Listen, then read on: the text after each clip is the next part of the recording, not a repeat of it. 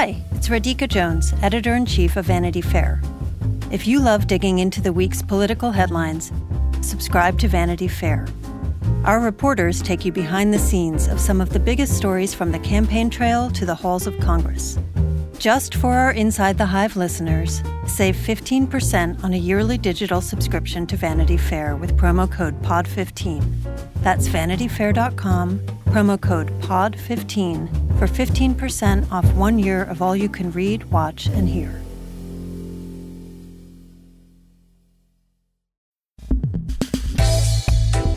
Welcome to Inside the Hive. I am your host, Nick Bilton, and I'm going to warn you right now, everything we talk about today on the podcast is completely and utterly fake. It's all BS. And here to talk about that fake stuff, fake news, is Joe Pompeo. Joe, welcome to the show. It's your first time here. I feel like I'm one of the cool kids now, you know, because I listen and I hear. I mean, I'm no Emily Jane Fox, so I hope you have your expectations appropriately low. Well, we will judge you after the show. We will. The people, they love to leave mean comments on the internet, so they will if they don't like it. Let's just tell our listeners who you are, why you're here, and I'll get into what we're going to talk about today. Yeah, I cover media for Vanity Fair, and I'm here because you want to talk about all the things happening in the media right now, fake news and Fox News and that's the same Trump, thing. Trump fake, attacking the fake right, Fox yeah, News. Fake Fox News, Trump attacking the news, Trump attacking Fox News. Yeah. So let's just jump in. So I have a million questions for you.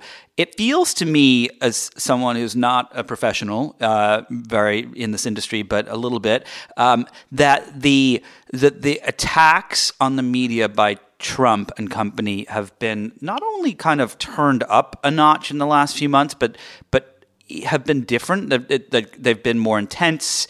There have been some kind of dark ops stuff going on that we can get into.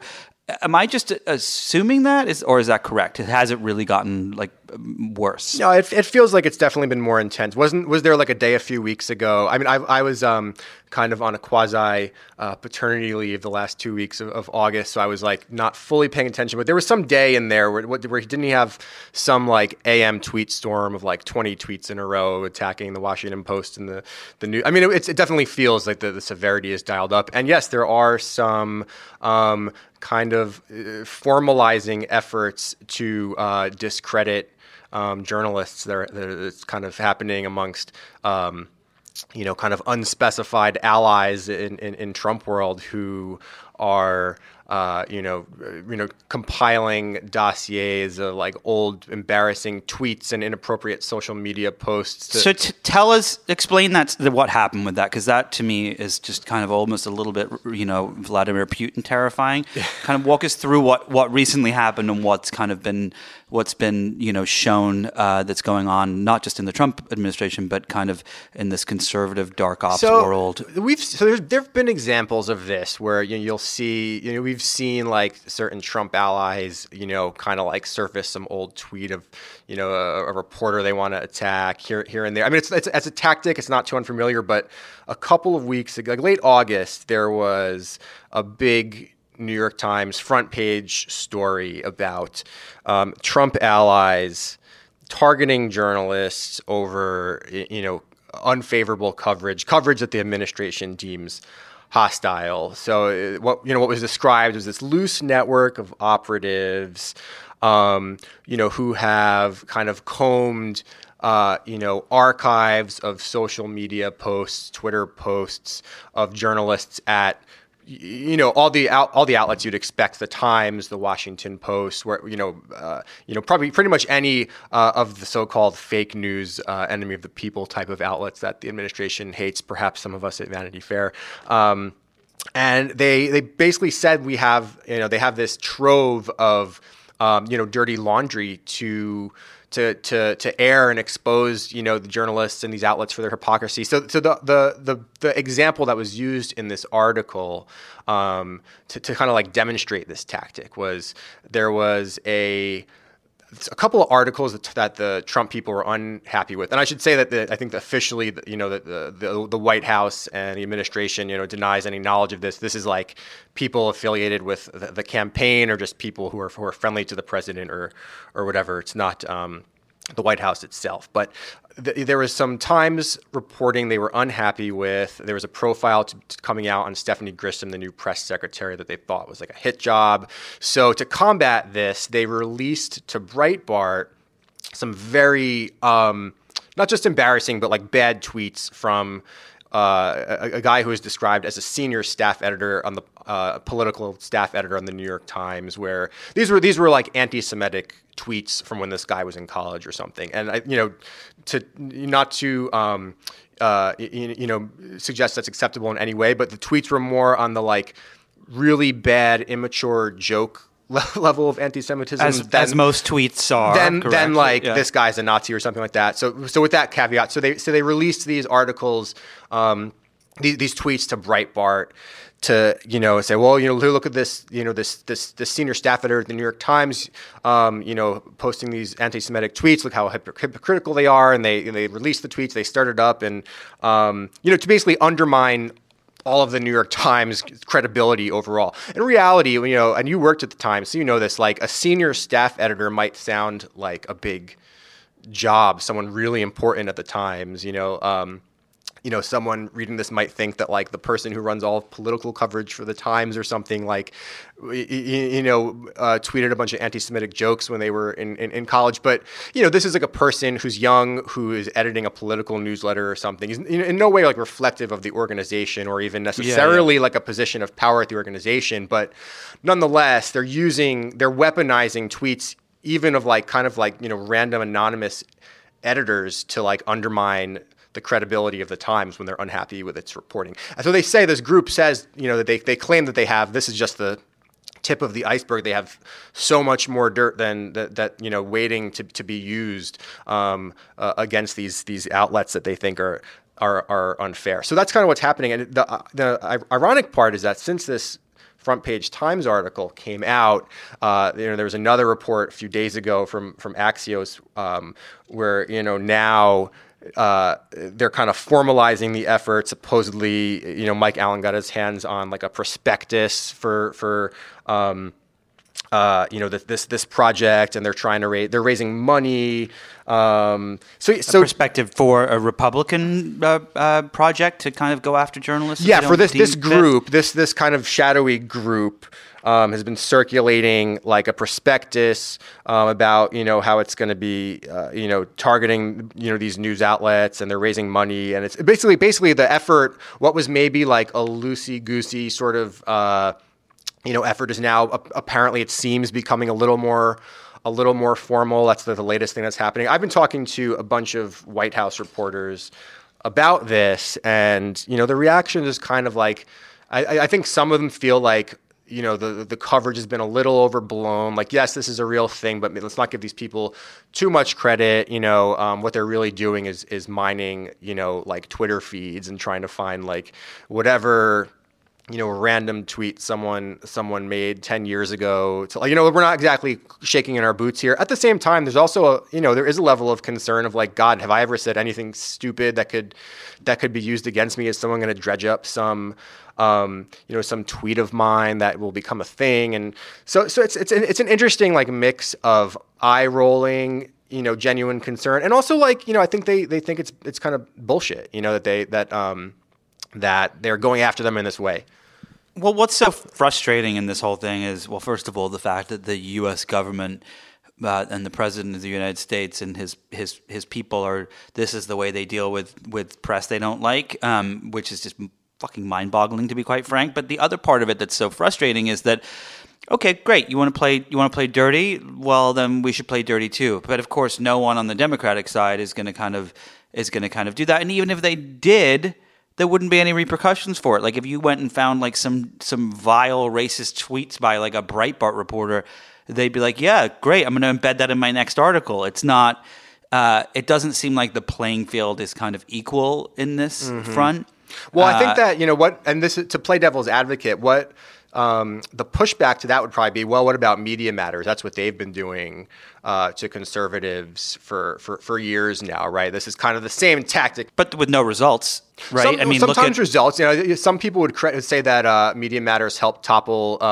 They led advertiser boycotts against like Bill O'Reilly and stuff. Sometimes results. More recently, you're right though. In the beginning, maybe Tucker not so Carlson much results. Tucker Carlson gets caught saying all these vile things about like underage girls and just awful stuff, and he's like still has his own popular TV show. So.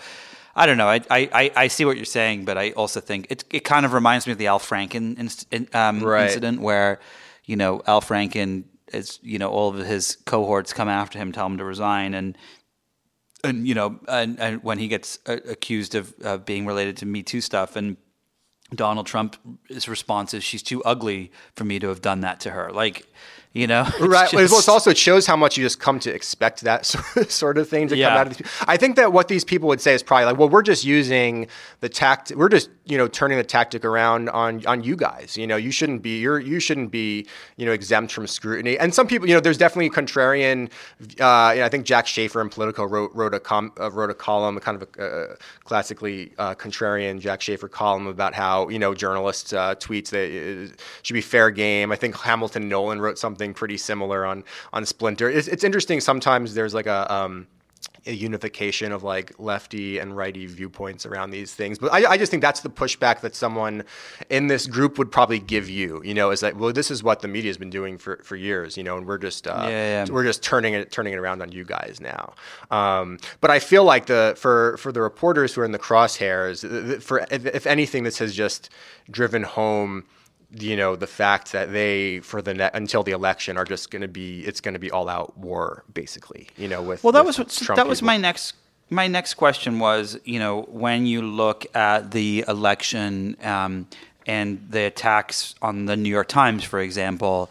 This is an age-old trick that you don't like something. I mean, Hitler did it. It's like it goes back decades and decades and decades. It probably goes back thousands of years. But you don't like something, you say it's not real. And it doesn't – the thing that I don't understand is does it work? When Trump comes out and he says, oh, that's fake news, it's bullshit, it's all made up, the sources aren't real, they don't have real sources, the whole story is just a complete sham. Does that have any impact on people's viewpoints, or is it essentially like the people that already hate the New York Times and love Fox News continue to hate and love the New York Times and love Fox News and vice versa? To me, the impact it's had is just like, the creation of these two alternate universes, where I think there was probably a time before this era where certain people would still just believe anything that a big newspaper like the New York Times said. And these types of people who have kind of bought into the kind of Trump world propaganda, I think now believe that, if Trump says that the New York Times or the Washington Post makes up sources, that's what they believe. You could see there's probably certain people that I went to high school with, that, you see what they're posting on Facebook and you're like, oh, these people really believe that reporters are just making shit up, and there's a lot of people in the country like that who, maybe even a few years ago were not subscribing to, an extreme view like that.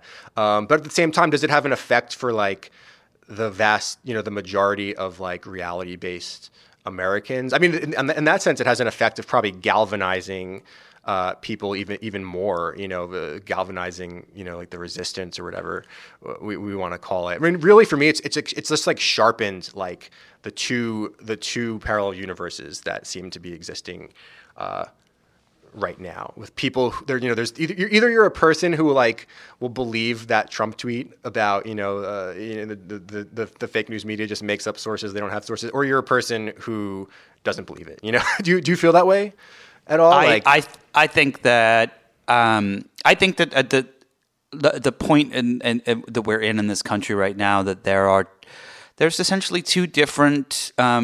As you said, it's two different universes. There's a universe of people that believe anything that they see on Fox News, and there's a universe of people that believes anything they read in the New York Times or on CNN or see on CNN. And I think that all that I think that his rhetoric does is literally take a sledgehammer to that wedge that's already there and kind of push it down even further. And I think that where I wonder aloud and don't know the answer is how this is going to play out in the future, because this is not sustainable, in my personal opinion. And I think what's fascinating to me is, as someone who worked at the New York Times for many years, I remember when I first got there, and we would put out a big investigative story on the front page, and it would have a huge impact. I mean, look, I was there when Judy Miller was there and helped send America off to war with these stories that weren't correct. And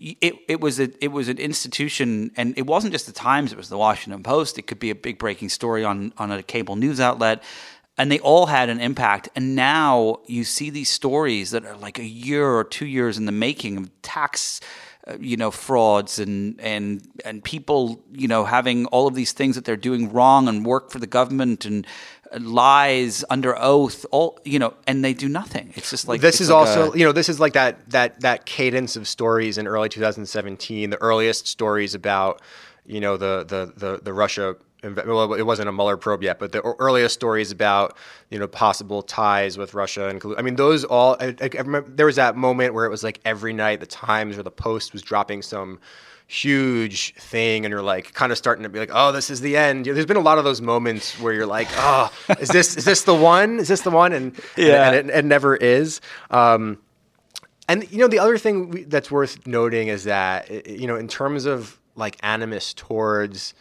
probably mostly the Times, I would say this is somewhat specific to the Times. Is they don't always need. They don't need Trump attacking them to get into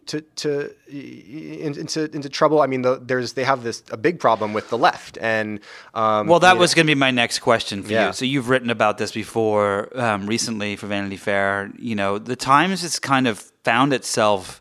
It's interesting because I look at the Times and the Post as two of the last standing victors in this war that essentially melded together, blogs and news outlets and online, websites and even a lot of cable TV shows and news sources.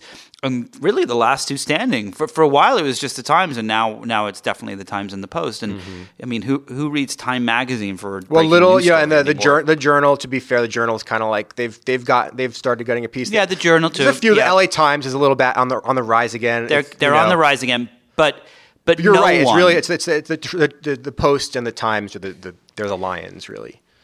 But no one gets attacked like the Times does.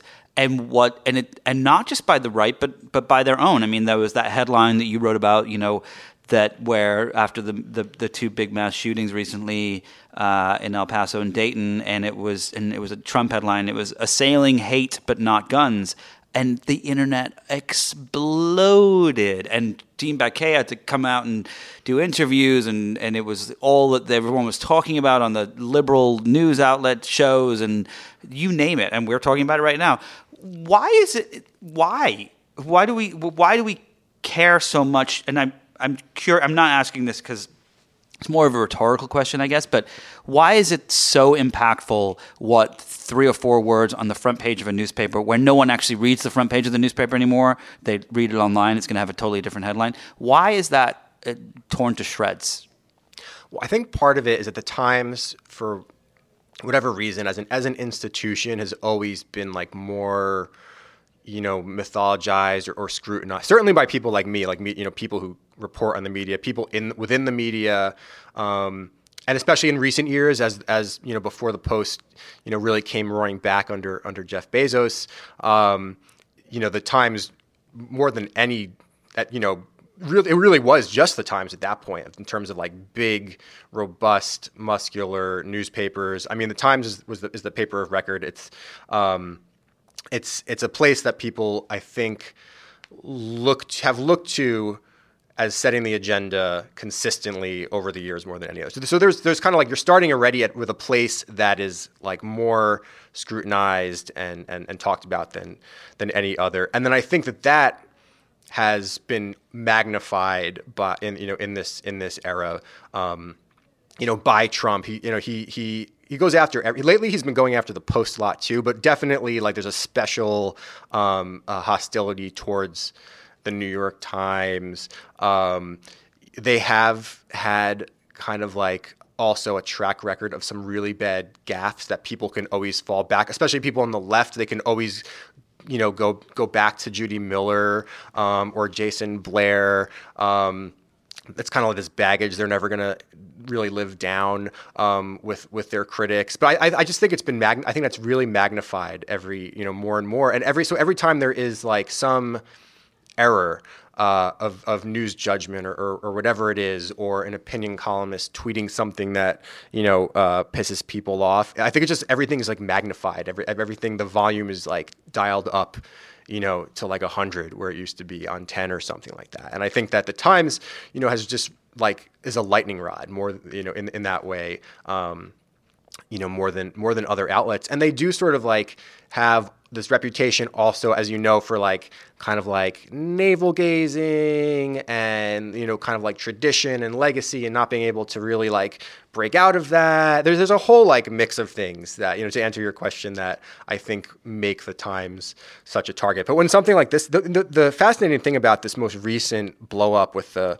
headline was not, to me, and I talked about this with our editor, John Homans, a bunch, that basically Dean Baquet admitted, that as the executive editor of the New York Times, he's not really looking at the front page anymore. This was like a mistake that, some anonymous editors who actually lay out the paper made because they didn't have enough space and they didn't have enough time to really think it through. So like, Trump urges unity versus racism was kind of more like, it was more astounding to me that the front page of the New York Times on a really big, important news story, like wasn't getting scrutiny from, the masthead the way it used to. I mean, probably when you were there was still a page. There was still a page one meeting. Everything was about the front page, and it was probably pretty fascinating to me that that's where we're at, where like the executive editor is not even closely monitoring it anymore. And then look what happens. The next all it takes is one tweet to completely,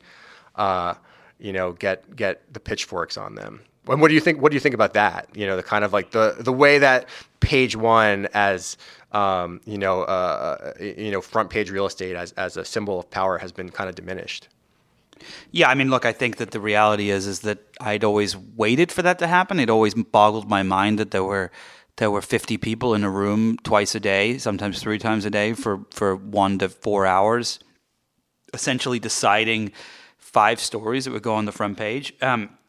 But I think that, as I mentioned earlier, when I remember first being at the Times and seeing the impact it had, and it made sense. And then as I left, 15 years later, the impact was no longer there, and so it didn't make as much sense. And I think that there's a big part of me that thinks like, oh, it's great that Dean Baquet doesn't look at the front page anymore.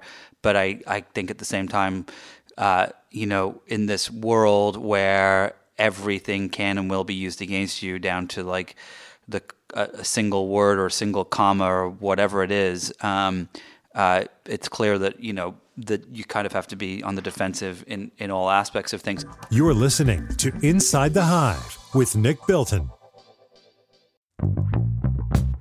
The 2024 election means this year is going to be chock full of drama and nail-biting suspense. You deserve a politics and news podcast with expert analysis, no spin, no BS, just trusted journalists talking about what you need to know. I'm David Plotz, and each week on Slate's Political Gabfest, I sit down with the New York Times' Emily Bazelon and CBS News' John Dickerson to do just that. Join us as we unpack the latest in politics, news, and the courts. Listen to the Political Gabfest every Thursday, wherever you get your podcasts.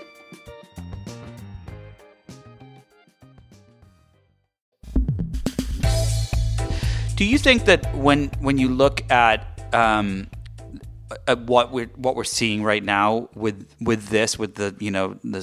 the bed bugs attack against the Times columnist about Brett Stevens and that whole chaos, and if you don't know what that is, then good for you, listener, that you were not subjected to that.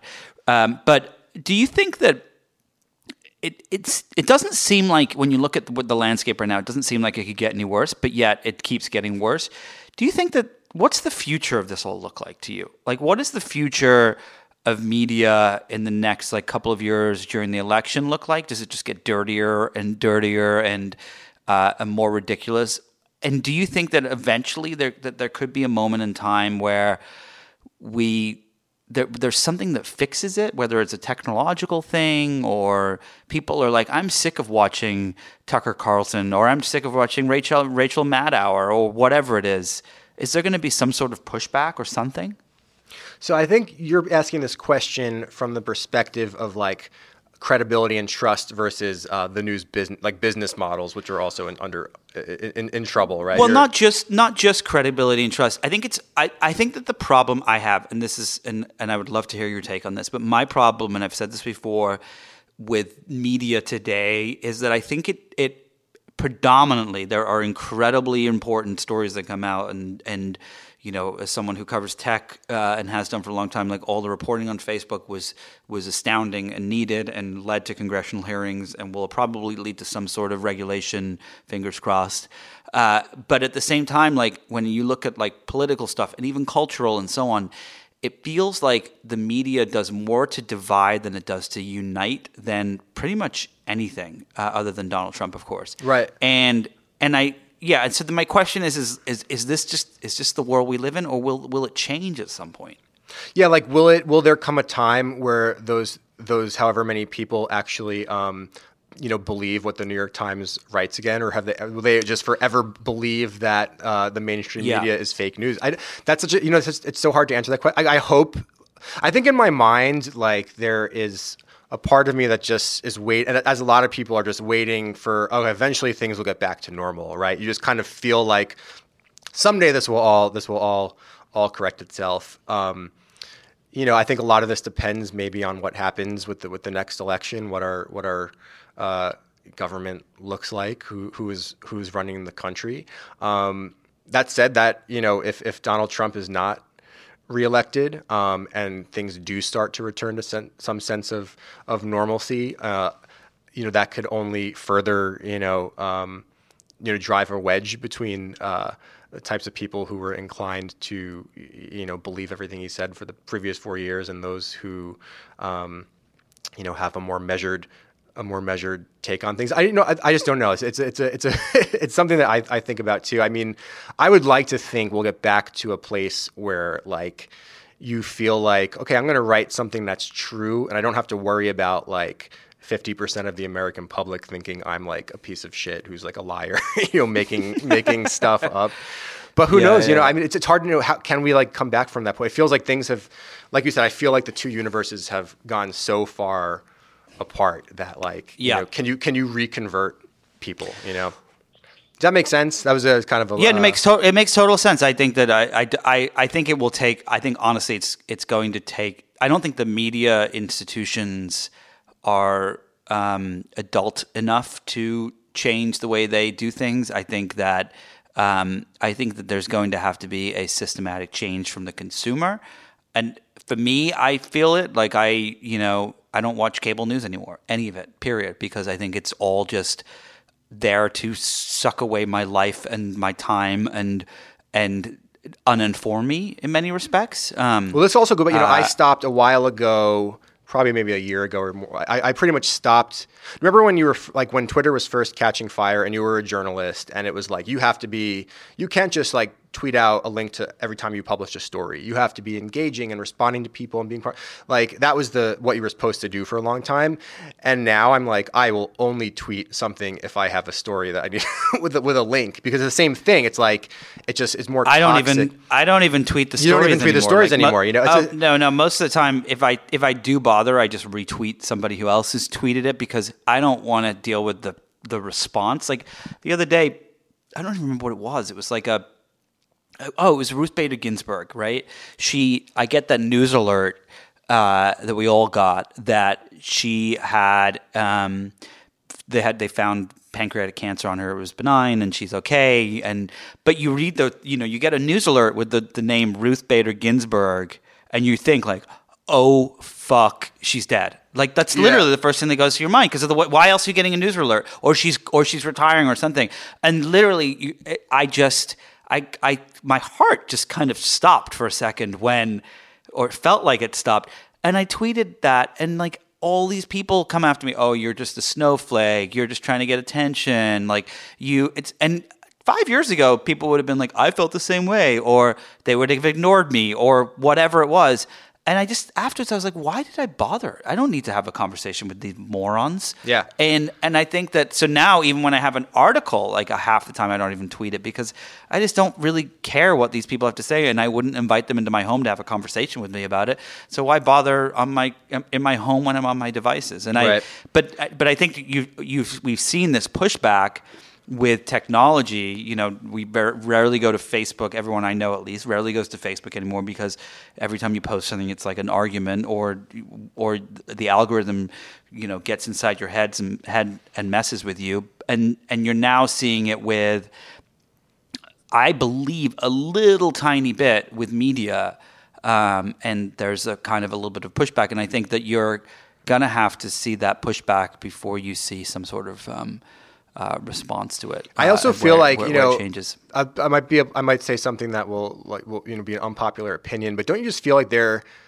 been an explosion in digital media in the past 10 years. There's arguably more than ever before. A lot of it has failed or is starting to fail, and to some extent, there's too much media. I think whenever I hear of like new things launch, I'm always like, there's already too much out there, and I wonder if like we need like there needs to be like a paring back in some way too, because there's just too much for people to read, too much varying quality that is, treated with equal weight, on social media or in the conversation or wherever. I mean, so I'm curious to know also, over the next few years, as we see more media, either sink or swim, and what the field ultimately looks like 5-10 years from now, what kind of effect that will have. Because, the traditional legacy media, print-based newspapers, the big ones at least, not the small ones, that's a separate conversation, but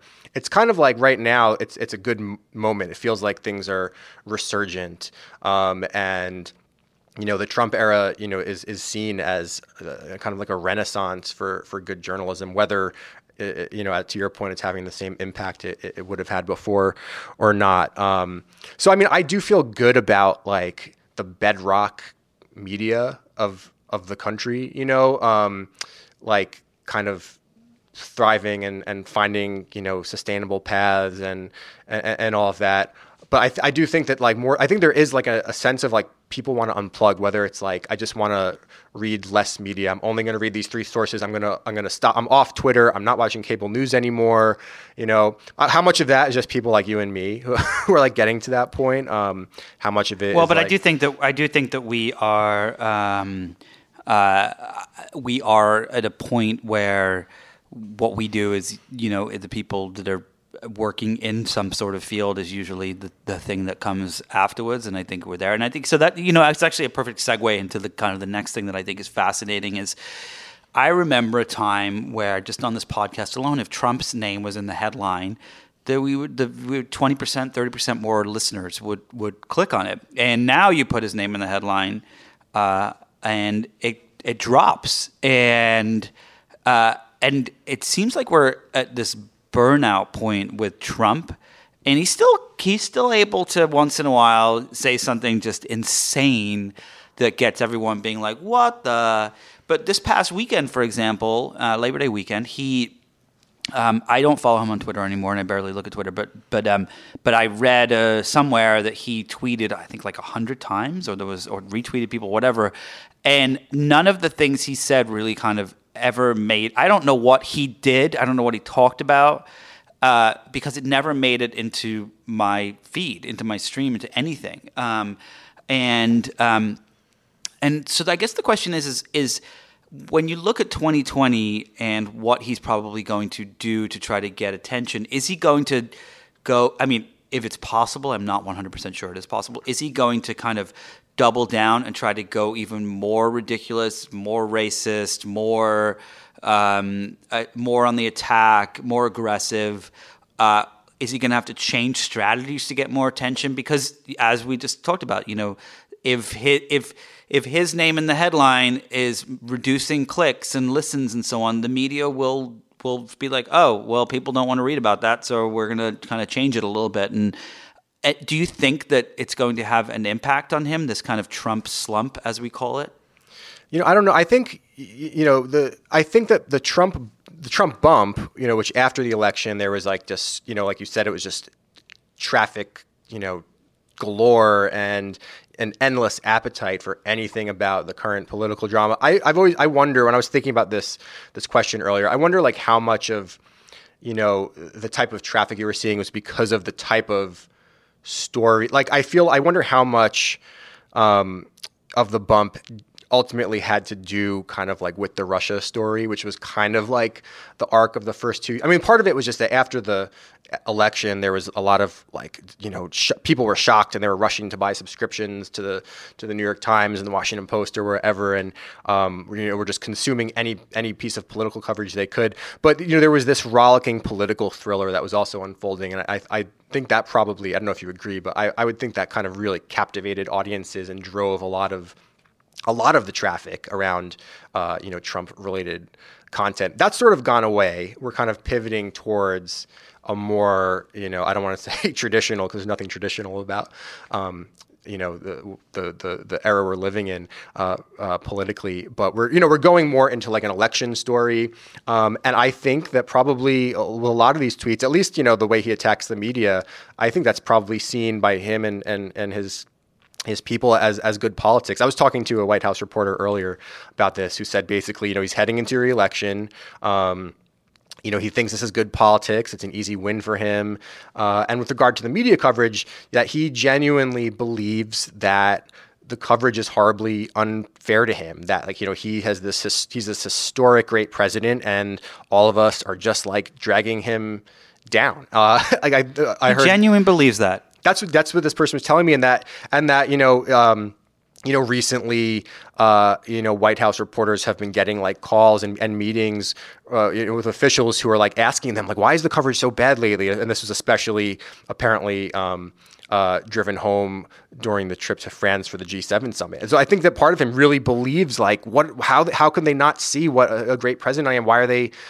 He genuinely believes that we, the press, is just like out to get him, and he needs to fight back, and this also ties into something Maggie Haberman had a tweet that was getting a lot of attention a few days ago, where she said that she spoke to a Trump advisor anonymously who said weeks ago, I'm reading her tweet now, that the president, whose own approval ratings have stayed upside down, needs voters to feel negatively not just about his opponents, but about longstanding institutions. So that signals to me that, yes, like this is attack mode. So if I was a betting man, I would guess that it probably continues to escalate and get, if not worse, at the same level that we're seeing lately with his attacks on the media and others. Do you agree?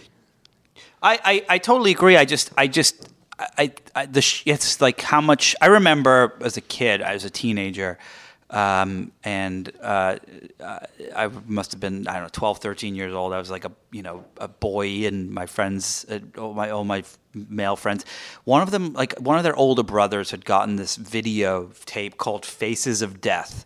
Oh, yes. I remember seeing that at like Blockbuster, and it was this like revolting video of people dying, like whether it's like in car accidents or, you can get them on YouTube. It was a whole series, right? There was like a series. But it was a whole series, and it was a whole thing, like a cultural thing in the 90s. And there was like some pretty brutal stuff on there. And I remember the first like watching the video, and I was like a young kid, a teenager. I shouldn't have been watching it, but I was anyway. And I remember watching the first video and being like, oh my God, and totally freaked out. And then they're short clips. And I remember like 20 minutes in, and you've watched like 40 of these already, and I was like bored. And it was just what didn't have any impact anymore, because it just became this like this media thing that meant nothing. And I was like, I don't really want to watch this anymore. It's not that much fun. And I don't feel like it was awful to watch, but it didn't have the awful impact that first video did. Right. So Faces of Death is like Trump tweet fatigue, essentially. It's Trump everything fatigue. I feel like, yeah. And I remember like, my friends and I talked about it years later about how stupid those videos were, and I can't believe someone actually made them and they had them in Blockbuster of all places. But that the impact went away very, very quickly. You got that quick media fatigue, and you see it when you go to the news now. You don't click necessarily. I remember in the beginning, I think a big part of the reason everyone was so intrigued by him in the beginning was because we had this belief of, oh, well, maybe he just said it to become president, and then when he's president, he won't do it anymore. Well, that goes back to what I was saying. It's like we're just not as shocked by the other. So we're not shocked, yeah. The other great journalistic, I don't want to say like innovation, but there's this kind of like this genre of White House gossip where it's like a Washington Post story with like 17 sources describing this crazy like blowout or those, that was kind of like, those stories were such a hot thing. I feel like those you're not like seeing those as much anymore. The Russia story's over.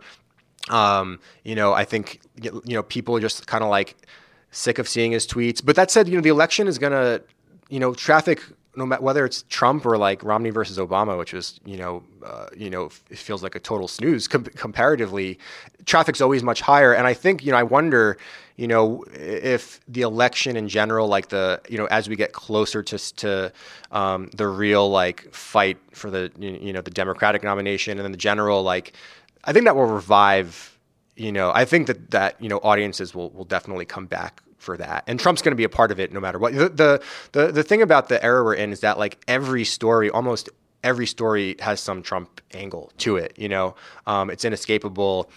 This is what was so funny about when I reported earlier this year about what would the editorial page editor of the New York Times, James Bennett, do if his brother entered the race, Michael Bennett entered the race for the Democratic nomination, and the Times said he will step, and he has done this since this actually happened. He will recuse himself from all like 2020 related coverage, and you're kind of like, well, that seems like everything, like a series on climate change, a series on this or that. So I agree with you. Like there's fatigue. The Trump headlines, the Trump SEO is not doing what it used to. But I feel like this election is gonna, the closer we get and the more of a battle it becomes, I feel like we're gonna see some of the fire come back in terms of like people wanting to read and a voracious appetite for political content. I hope not. I hope that. But it'll be more. But it won't just be Trump though. It'll be like Trump versus a Democrat. Yeah, it could be a Bernie Sanders bump. It could be who's a Democrat maybe that might replicate some of that. I think that the best Democrat out there will be the one who doesn't engage, because look, it would be fun to watch like a fist fight in the mud in a bikini, but at the same time it's like no one's beating him. He will play dirty. He will do every single thing he can to win, and he's just a bully, and he's the biggest bully there is. And I think that that hopefully we won't be. I don't think somebody said to me, I forget who it was, but somebody was like, democracy was not designed so that we could sit and read about it for like 23 hours a day. Like that, it doesn't work if that's the case. It's like, if that was the case, we should all be in office and all be making the decisions. Like, we vote for these people to do these things and we should be involved, but it should not be consuming every moment of our lives in the way that it has in the past few years. Well, I also, in terms of like coverage, I think there's also all these new fast rising political stars that are creating these mini bumps. There was like an AOC bump was a real thing for a while. I feel like Buttigieg became a pretty big media obsession. Beto for a moment. So I think that we're gonna see more of that probably like in the bigger context of Trump coverage, like as we progress closer to, knowing who the nominee will be or who the real finalists are. That will be fun to watch and see who kind of usurps some of the Trump traffic and on the Democratic side. You're listening to Inside the Hive with Nick Bilton. 3, 2, 1. Political Breakdown is a daily politics podcast from KQED in San Francisco that goes deep into the issues you care about. I'm Scott Schaefer. And I'm Marisa Lagos. Look, 2024 is gonna get weird. Who decides when there's been an insurrection or not? We're still in the innovation phase of AI. And that is where you see that they're not actually being equitable and trying to build a utopia where we can all use drugs happily together. But whatever happens this election year, the KQED politics team is in this with you. Political Breakdown. Find it wherever you listen to podcasts. Do you think, so I want to move to one last topic before we let you escape and go back to your reporting. So there was a story this week by Mike Isaac at the New York Times, and there was another story about DARPA, there's kind of like it seems like, and I didn't expect this quite honestly, but it seems like people, whether it's Facebook or Twitter or the U.S. government, the FBI, Department of Justice, that they are kind of looking to take on the fake news problem, the real fake news problem, not the Donald Trump one, but the, Russia planting stories, China, having fake bots that are trying to push, certain topics of not discussion, of hate. It seems like we are now kind of entering a point in time where fake news, and I say the real fake news because there is a real version of it, is going to be it's becoming kind of a weapon. And the fact that the U.S. government said this past week that they were putting together teams to kind of try to build AI to stop and spot and so on, and the fact that there's been meetings with federal officials at tech headquarters at Facebook and Twitter and places. What do you think is going to happen here? Do you think that this is a solvable problem from a technology perspective, and that the government actually legitimately cares, or is it just kind of a bit of a ruse to say, hey, look, we really do care? Because I don't believe that there's enough effort being put behind stopping fake content around the elections, because it's not in Trump's best interest, of course. And I also don't believe that the Facebooks and Twitters of the world really give that much of a shit, because if they did, it wouldn't exist.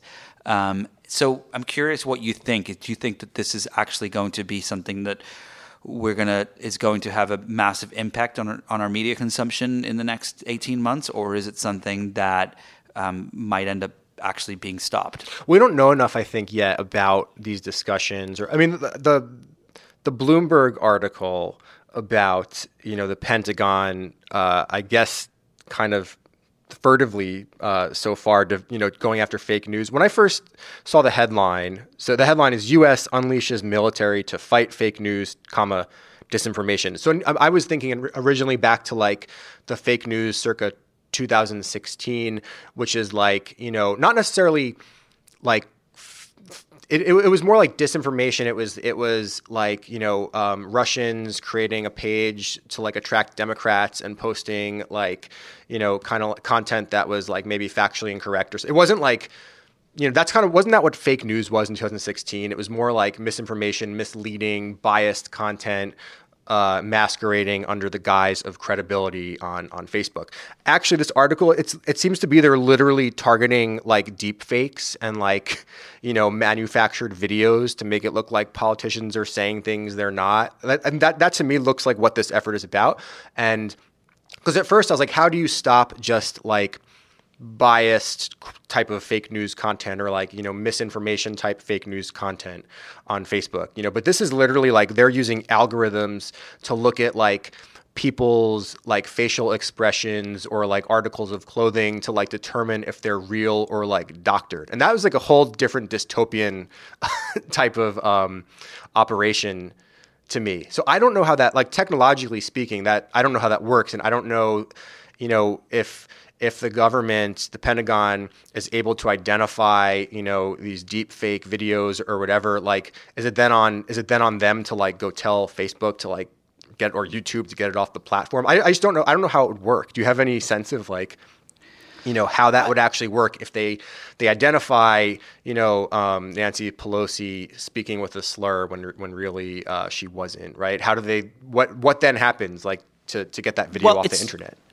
What I find so fascinating is I remember after 2016, I started doing a little research and wrote this piece about, you think fake news was bad? Wait till you see fake video and fake audio, and cited a few research papers and examples. And this was like 3 years ago, and I think I wrote in the article that it would probably not be around by 2020, but by 2024. Cut to today. Here we are. Here we are. It's here. There's an app that you can now download where you can make deep fakes. It's not the greatest in the world, but at first glance, in a short clip, it actually works pretty well. There's the guy who does these deep fakes on YouTube of like Bill Hader doing impressions of Arnold Schwarzenegger where his face becomes Arnold Schwarzenegger, but you can't actually tell because it happens so seamlessly. There's a fake video that someone made recently with doing deep fakes of Keanu Reeves stopping a robbery at a 7-Eleven, and you watch it and you're like, holy shit, is that really Keanu Reeves? And then what you start to see is those moments of where it's applied to politics, and you have a video of Nancy Pelosi slurring, and it really just turns out that all they did was like slow things down and play them backwards and speed them up.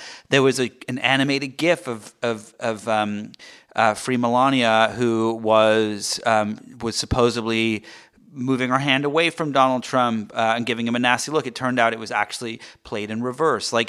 And I think that we as a society we're not capable of deciphering what is real and what is not in real time. I don't think we're built for that. And I think that the technology is moving too quickly and so much quicker than it has been designed for. And I think the only way to stop it, you cannot turn the clock back because people have seen it and that's it. The only way to stop it is to be able to identify it as it happens and to then stop it. And that the only solution to that is a technological solution, because you're never putting the genie back in the bottle of like fake audio and deep fakes and things like that. That will become a norm and it will become the thing that we see. But what you can do is, look, trending topics on Twitter is designed to be able to tell on a location by location by location basis what is trending in a specific area and why, and if we should highlight that or if we shouldn't. And as a company, talking about Twitter, and I think that the question is, if they can do that, Facebook can do that. Facebook can tell you which post that your friend wrote that is about them getting engaged, and that's the one that should be highlighted more. Or when it's your birthday, and we should push that to the top of the news feed, and so on. They do that enough that I think that they should be able to solve this problem, and it's just a matter of if they want to, and that's the big question for me. And the perfect example is, Facebook said it couldn't solve the anti-vaxxer problem, where all these fake news stories about vaccinations were being shared all over the place, and they were like, it's too difficult. We don't have the right engineering power, and so on. And then along comes Pinterest, and they're like, oh, we just took it out of our search bar, and you can't actually search for it anymore, and it vanished from our website. And so the question I think I have is, I truly do not necessarily believe that there's no incentive for Mark Zuckerberg to stop this, and he hasn't exactly displayed any real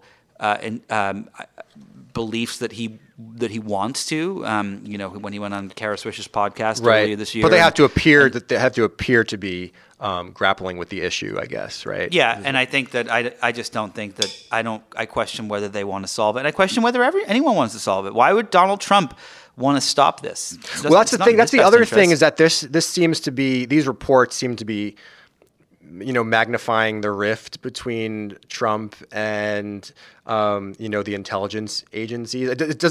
Trump has diminished the threat of this type of interference.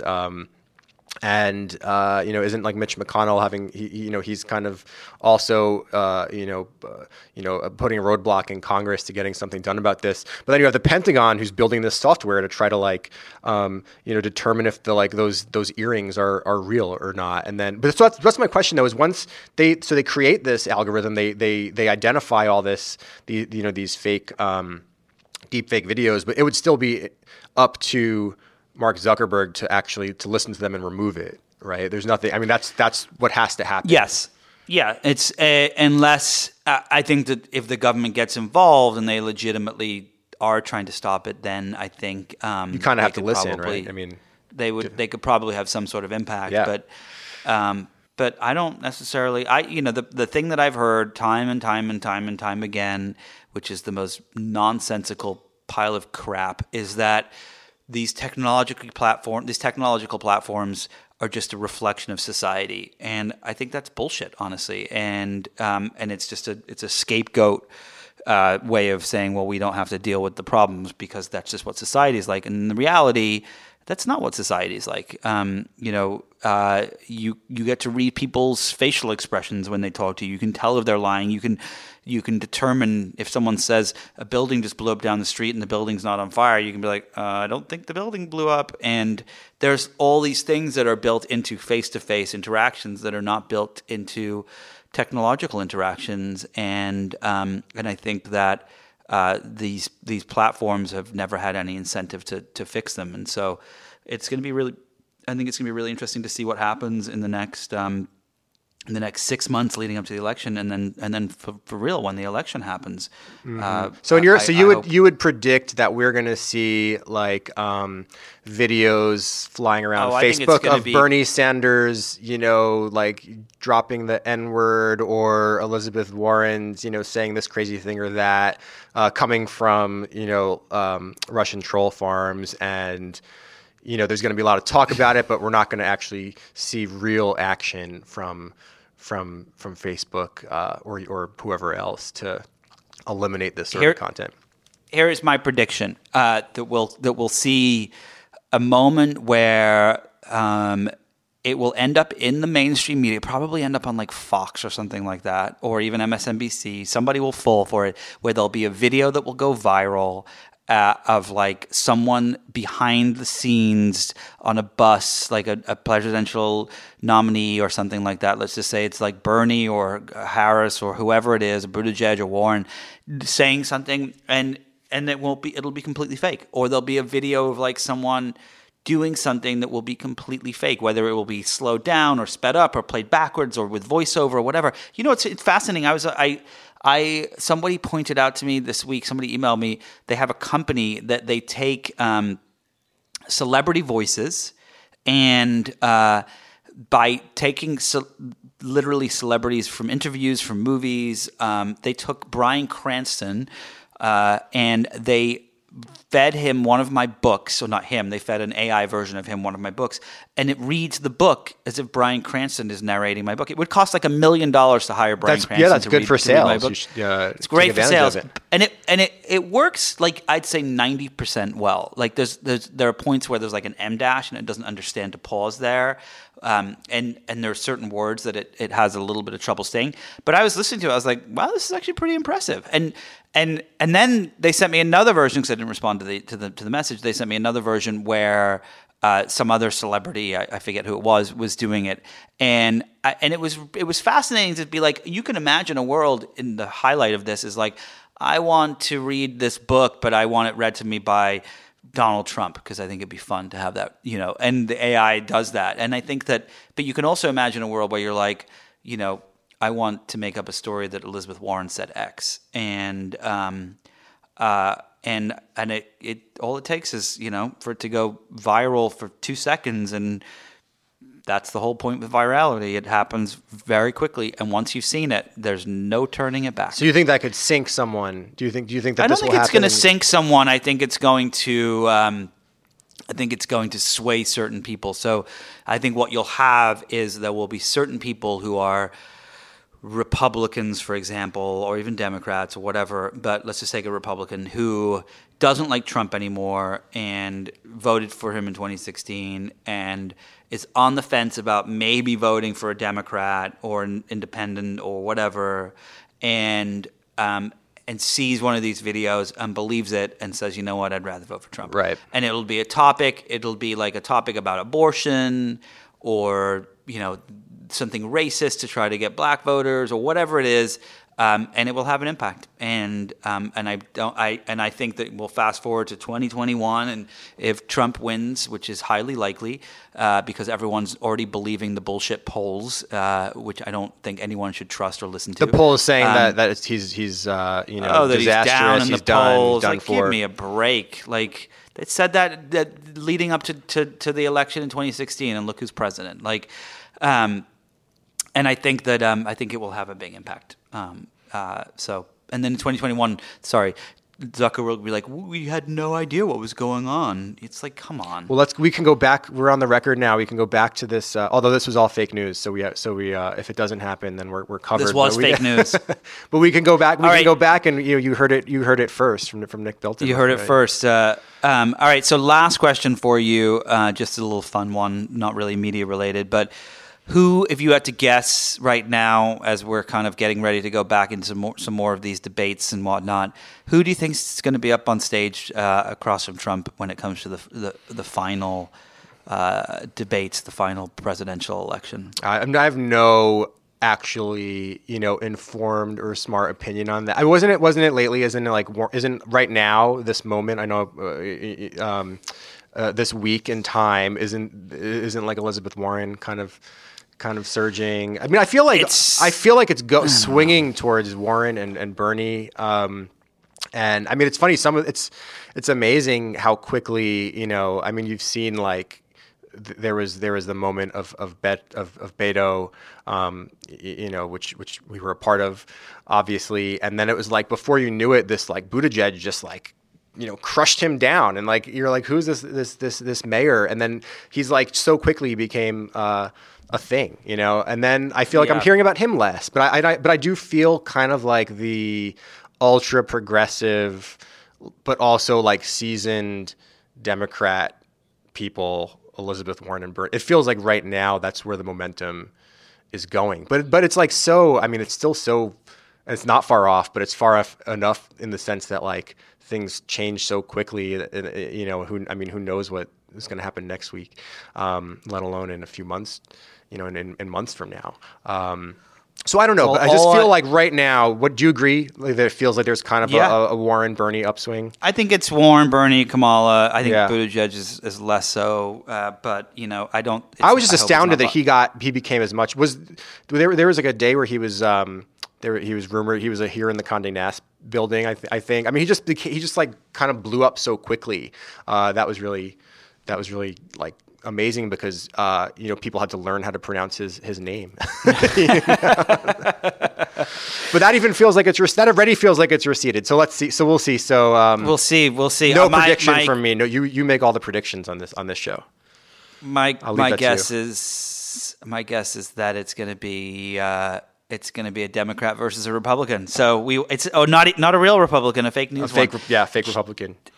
Joe, thank you so much for taking the time today. It's been fascinating. I look forward to having you back on after the election. Hopefully, Ruth Bader Ginsburg is still a Supreme Court justice and Donald Trump is being voted out. We will find out then. Thank you for doing this. Thank you.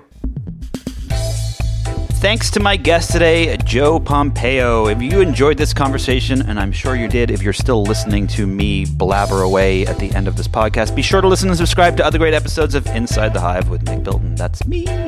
You can find these on Apple Podcasts, radio.com, or anywhere you get your podcasts. And don't forget to leave the best review you've ever left for anything in your entire life while you're there. Thanks to the folks at Cadence 13 for their production work. And thanks, of course, to my sponsors, Away Travel and The New Yorker. Please support them the same way you support this podcast. I'll see you next week.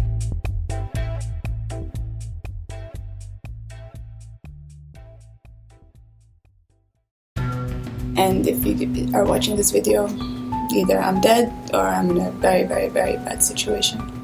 She said, "Oh my God, I can hear gunshots. I can hear men outside." Where are they? What have they done to them? Are they dead? Are they not dead? There is one suspect, her father, the Sheikh. It's Madeline Barron from In the Dark. We've teamed up with our new colleague Heidi Blake at The New Yorker to try to answer a question about one of the richest men in the world, the ruler of Dubai. Why do the women in Sheikh Mohammed's family keep trying to run away? There's 5 policemen outside and 2 policewomen inside the house. So basically I'm a hostage. And he reminded me that Sheikh Mohammed can get me anywhere. Because you're a rich and powerful person, you can effectively break any law you want in our country and get away with it. The Runaway Princesses is available now. Follow In the Dark wherever you get your podcasts.